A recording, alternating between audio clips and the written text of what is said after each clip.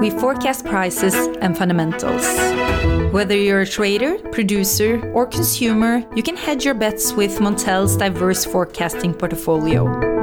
Contact us at sales@montelnews.com for more info and a free trial.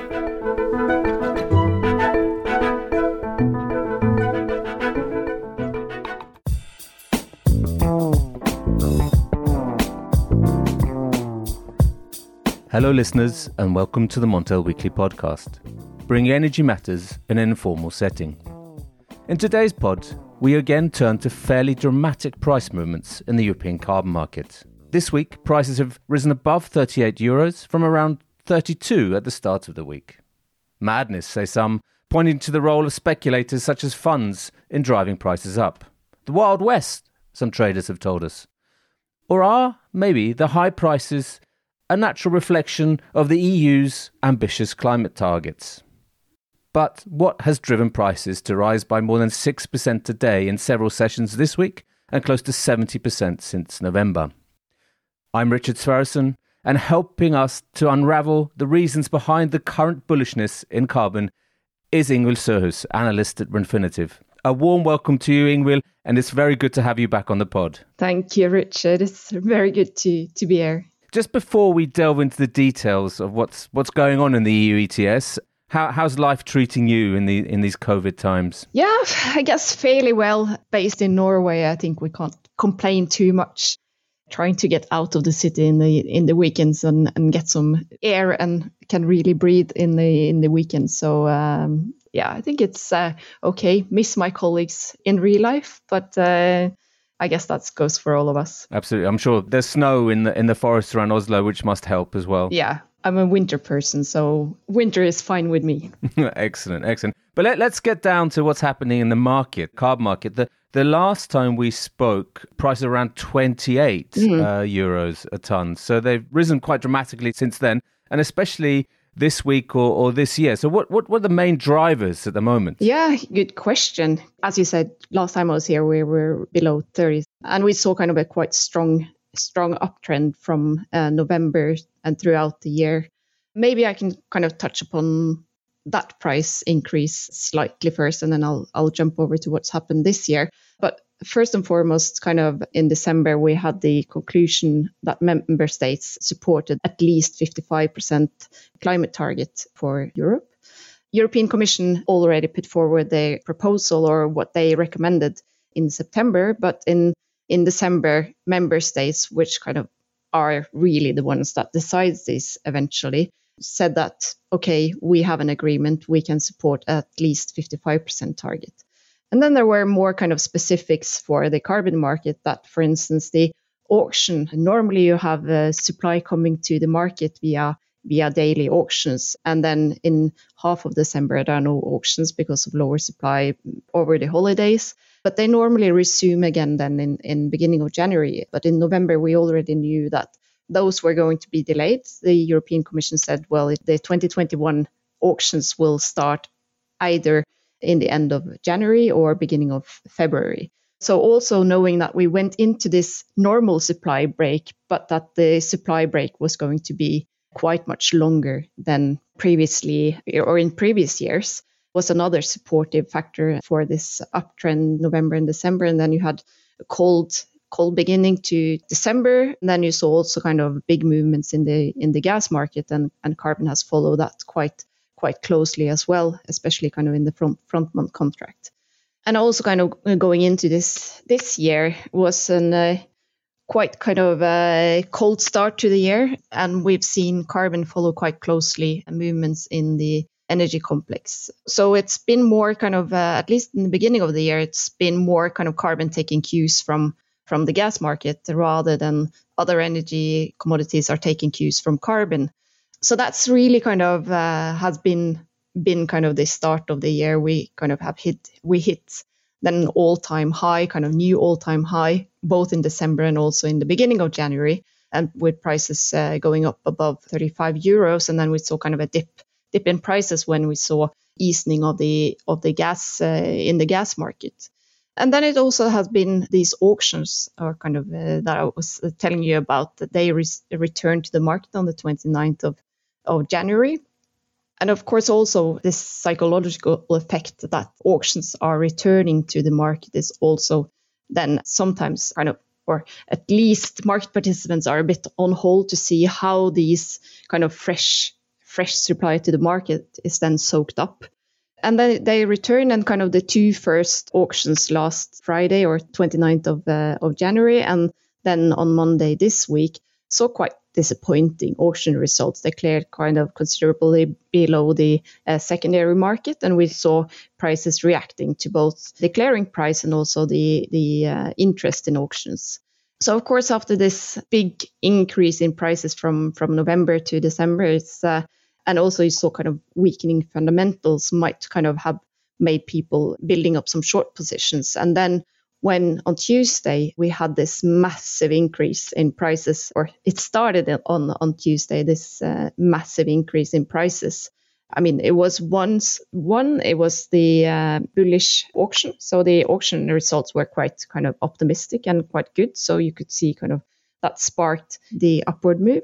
And then also you had bullish news reports where hedge funds were betting on €100 carbon price already this year. So I think kind of the spark was maybe the auction result, and then was just like amplified by bullish news reports on hedge funds saying that, well, we might see €100 carbon price already this year, which then probably some market participants then were kind of caught on the wrong foot and had to cover their short positions. Yeah, and that's kind of continued on yesterday. I mean, it was this crazy moves. I mean, it wasn't any changes, dramatic changes to the fundamentals. So it seems to be kind of a bit speculative driven, at least kind of the few last days. And of course, when you have a short squeeze on top of that, just amplifying the bullish move. Yeah. I mean, we're recording this on Thursday, and so you're referring to the moves on Wednesday and Tuesday specifically, I guess, Ingrid. But I mean, I think it's interesting when you mention the auctions, because when, in December, the lack of auctions was cited as a bullish factor, and now the auctions themselves are a bullish factor. So it's quite an interesting change. Yeah, it is. I mean, we have different periods in the carbon market where on some days, the daily auction results will have a huge impact on the price movements. And then you have other days where the auction results don't kind of have impact on big impact on carbon prices.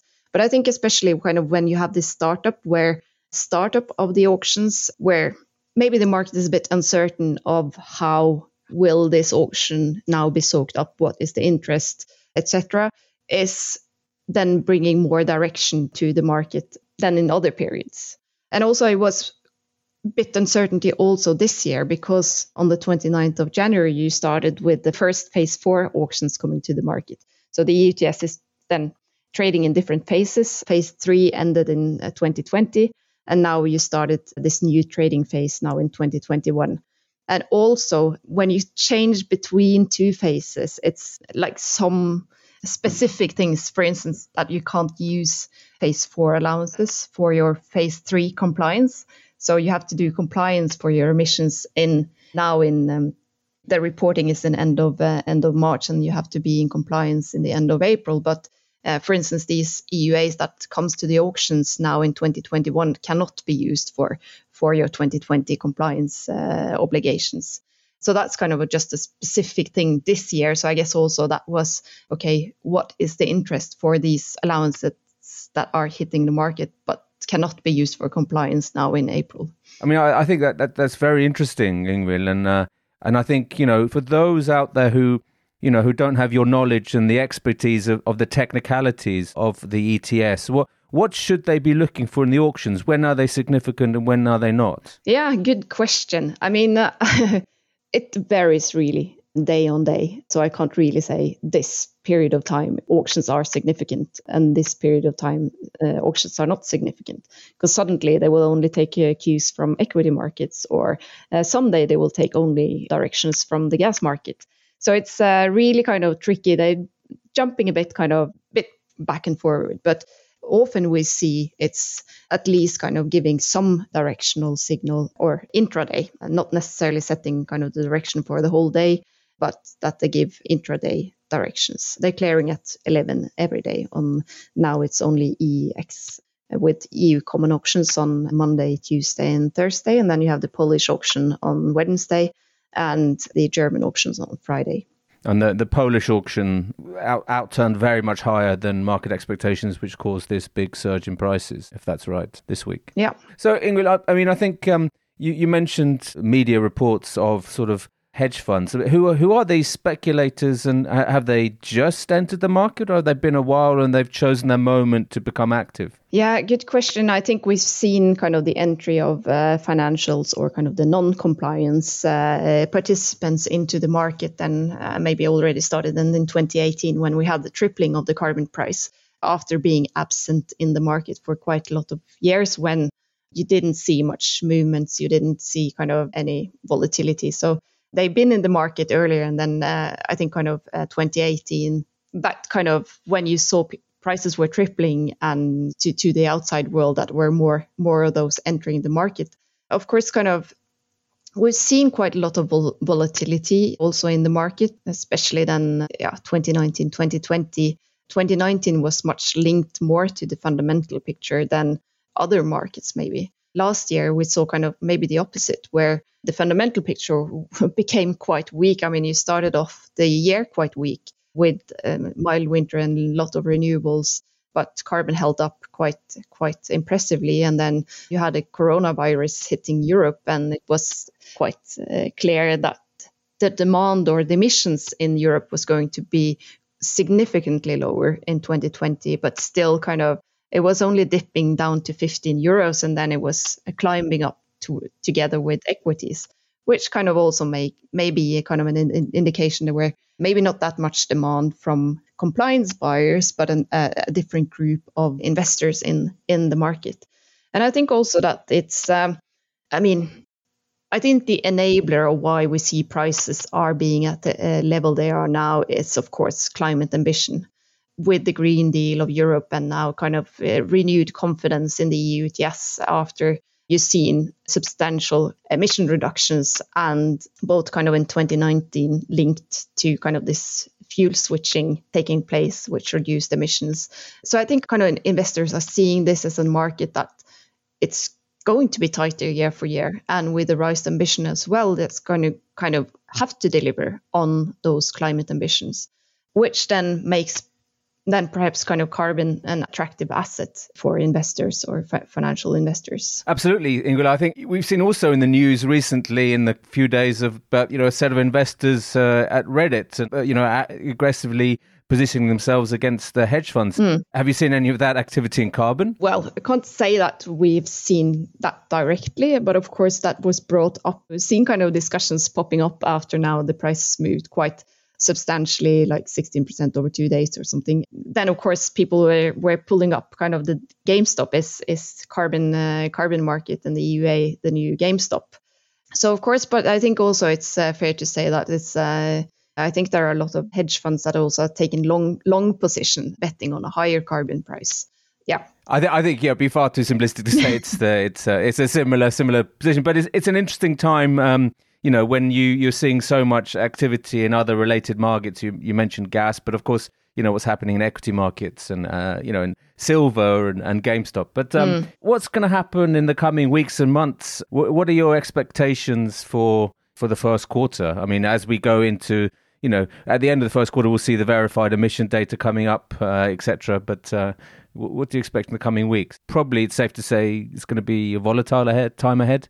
Yeah, I think we can say definitely that it's going to be volatile. I mean, we could see some profit taking after the sharp rise, but it's kind of yesterday's Wednesday's price movement brought carbon price up to this bullish trend channel that carbon price have been following since beginning of November. So in that sense, I think it's fair to say that the bullish trend is back and supporting that prices could go higher. I think there are a couple of things that are supportive. You mentioned the verified emissions and this specific rule, as I mentioned, that you can't use phase 4 allowances for phase 3 compliance. And running up to the verified emissions, I think that will be supportive. I think also kind of focus on the policy framework. I mean, you now know the overall target of 55% or at least 55% target. The European Commission will put forward a proposal in September how kind of the framework for EU ETS or their proposal on how the framework should look like to meet this new target. And I think, early this week you had the Environment Committee in the Parliament talking about carbon border adjustment mechanism, saying that they would rather see kind of this carbon border tax or carbon border fee for import to Europe, creating this more levelized playing field for industrials, and that minimize the risk of carbon leakage. And then you can remove also the free allocation, or the aim should be to reduce the free allocation to industry. So I think there will be a lot of these kind of discussions that will kind of take place running up to the proposal in summer and also kind of after the summer. So I think these might be supported. And also for the industry specific, it's normally they will receive their free allocation starting to be handed out in end of February. But this year that won't happen until maybe end of Q2. So for industrial players as well, they maybe not know completely the number of free allocations they will get. And they know also that it will be tighter going into phase 4. One is the uncertainty of how much they will get now with the framework that is up and running now, but that might also be changed when you revise the whole legislation, making them also kind of at least unwilling to sell, and maybe also putting up kind of different hedging strategies than we have previously seen from the industry players. So I think there are kind of less people that are willing to sell, but probably increasing a number of participants are willing to buy and enter this market. You forecast prices for this year to average 33 euros. Have you revised this at all? I know you mentioned talk of 100 euros, and I've seen figures of 65 and some other numbers out there, but have you revised your outlook at all? No, we haven't. I think it's, one spike of up to new heights of 38. We expect it to be quite volatile market. But of course, if this establishes itself as new heights now, then of course we need to look into to see if we will revise our price forecast. But we're trying to kind of stay a bit cool and see really kind of, because that's the yearly average, is not necessarily kind of what we see in February, beginning of February. Absolutely. It's a time for cool heads, Ingvild, for sure. Yeah. But you mentioned the targets being discussed now at the EU level. We published a story on Montel News this week saying that a possible delay in the debate around the targets for 2030, the 55 or 60, with the council and some of the MEPs not in agreement here. Would a delay, would that impact prices at all? The delay in the discussions? That's under the climate law that they're discussing now with the climate neutrality target of 2050. And of course, they want to also kind of pinpoint the 2030 target. And as you say, the Parliament, they voted in favor of a 60% target, while member states are kind of supportive of at least 55% target. We in Refinitiv, in my team, we kind of think it will be really kind of the member states that are setting this 55. It will be the member states that will have the final word in the final target. So we think kind of that will be at least 55 in the end.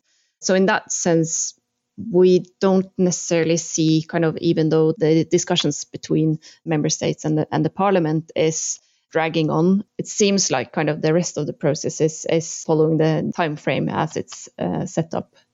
Because it's such a large package that will come out in September. One thing is kind of the what's happening to the EU ETS, but it's all other legislation also that needs to come out to support a more ambitious target. For instance, renewable target, energy efficiency target, what's happening with the non-traded sectors.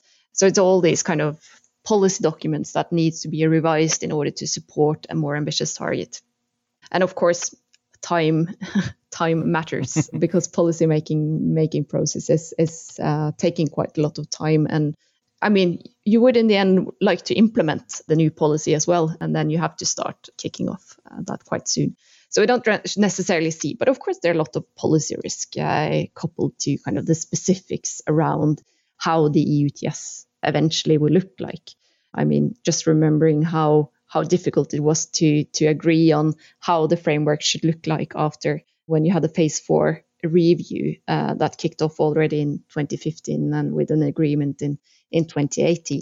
So of course, it will take time before we have all the details, but we don't necessarily see the climate law, like the discussions on the trilogue, being delayed, that will delay the whole process. And of course, this is all exacerbated by the COVID-19 pandemic, which also, could potentially slow things down a bit. But just a final question for you, Ingrid. Since we last spoke, the UK has said, it will establish its own EU ETS or UK ETS. Sorry, not EU one. Obviously not. That's the last thing it wants. When do you expect this to be up and running? And in the meantime, will UK operators have to hedge themselves in the EU ETS? A good question.